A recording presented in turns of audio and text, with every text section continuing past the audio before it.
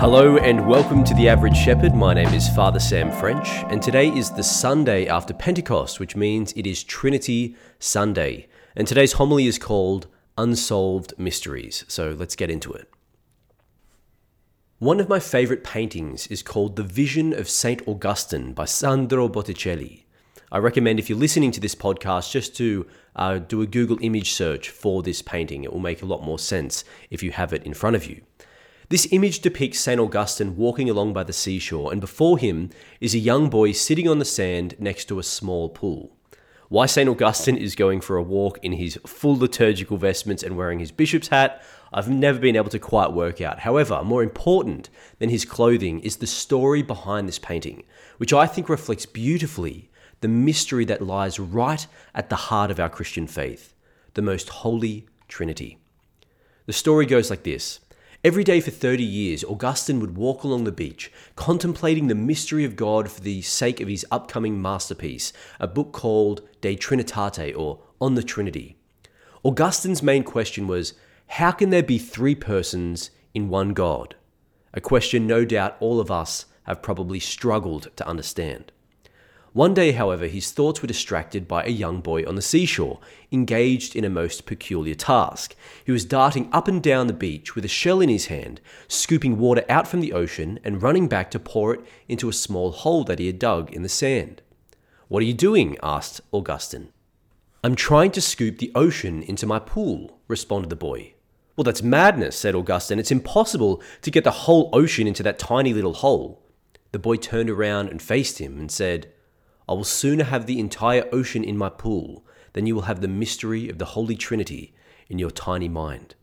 And the boy disappeared. Now, some accounts say the boy was an angel, others say it was the Christ child himself.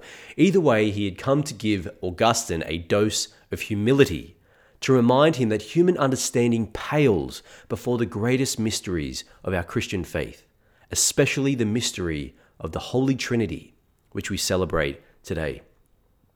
Now, last Sunday we celebrated the great feast of Pentecost, where we heard Jesus addressing his disciples in the Gospel of John. And Jesus said to them, "I have many things to say to you, but you cannot bear them all now.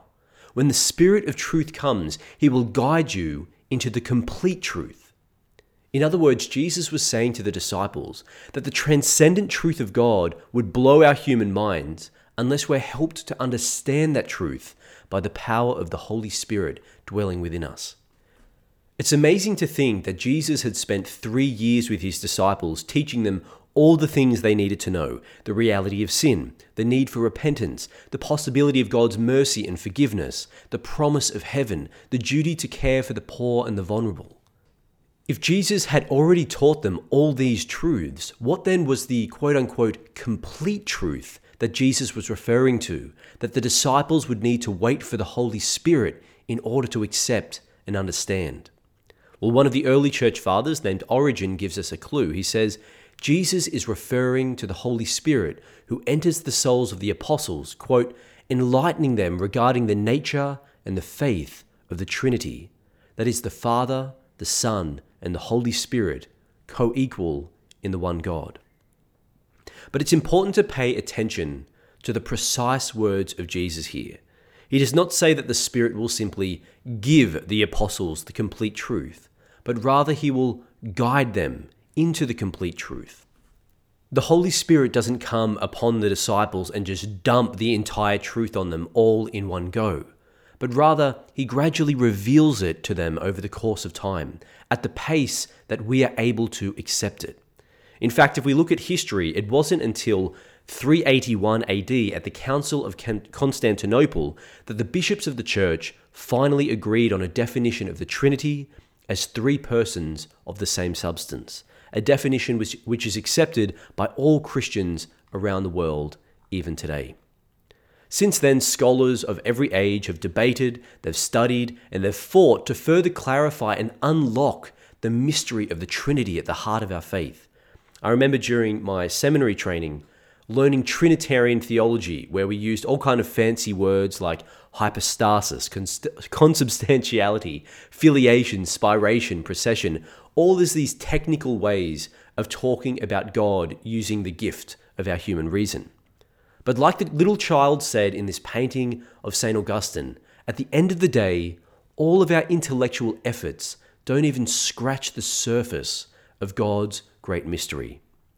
Ultimately, the mystery of God as Trinity boils down to a matter of faith, and it's beyond rational explanation.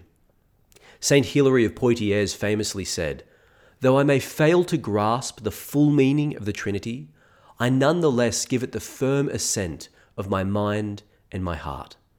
At the end of the day, this is really all the Church is asking of us, to believe what God has revealed about himself. Now, up to this point, I've been talking about the Trinity as a concept, as a doctrine for us to believe. But if we stop there, I think we've missed the entire point of today's feast.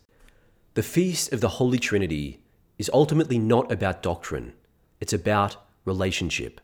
That's why I think the best way to speak about the Trinity is through the analogy of love. So if anyone asks you to explain to them the Trinity, I recommend you answer in this way. The Father is the lover from whom love eternally flows forth. The Son is the beloved who forever receives that love. And the Holy Spirit is the love itself which flows between them. Why this is important is because you can't have a lover without a beloved. You can't have a beloved without a lover. And you can't have either without love itself. The persons of the Trinity depend on each other and exist forever in one eternal embrace of love. The lover, the beloved, and the love which flows between them. But how is all of this talk about God's self-love relevant to us? Well, the answer lies in today's second reading from Paul's letter to the Romans. He says, quote, "By faith and through Jesus Christ, we have entered this state of grace in which we can boast about looking forward to God's glory." In other words, God became human so that we can become like God. The whole point of Jesus coming into the world was to invite us into this relationship with the Father. And how does he do it? Well, St. Paul says, quote, "The love of God has been poured into our hearts by the Holy Spirit, which has been given to us." The Holy Spirit, therefore, is like the electric cable that connects our soul directly to the power source of God. So as Catholic Christians, we are men and women of the Holy Spirit. Let's never take that gift for granted. The Holy Spirit of God dwells in us and invites us into an intimate relationship with God as Trinity. If this personal relationship of prayer with God is not at the center of our lives, then our whole life of Christian faith is off balance. Let's strive this week, therefore, each day to invoke the Holy Spirit in prayer, to connect us to the love of the Father and transform our lives to live like the Son. I'll say that again. Each day this week, let's invoke the Holy Spirit in prayer to connect us to the love of the Father and transform our lives to live like the Son. That's what it means to share in the life of the Trinity. Let's finish with a prayer. O most holy Trinity, we adore you who dwell by your divine grace in our souls. Increase our holiness. Teach us to pray. Make us love you with a pure heart. Guide our lives and our actions so that we may share your love to the world and live with you now and forever in heaven. We ask this in the holy name of Jesus through the intercession of the Blessed Virgin Mary. And we finish as we always do by invoking the Trinity with a sign of the cross. In the name of the Father, and of the Son, and of the Holy Spirit. Amen. Thank you so much for listening. If you want to help me spread the word and the Average Shepherd podcast, you can do so by throwing it up online and sharing with your friends and family. Thank you, and God bless.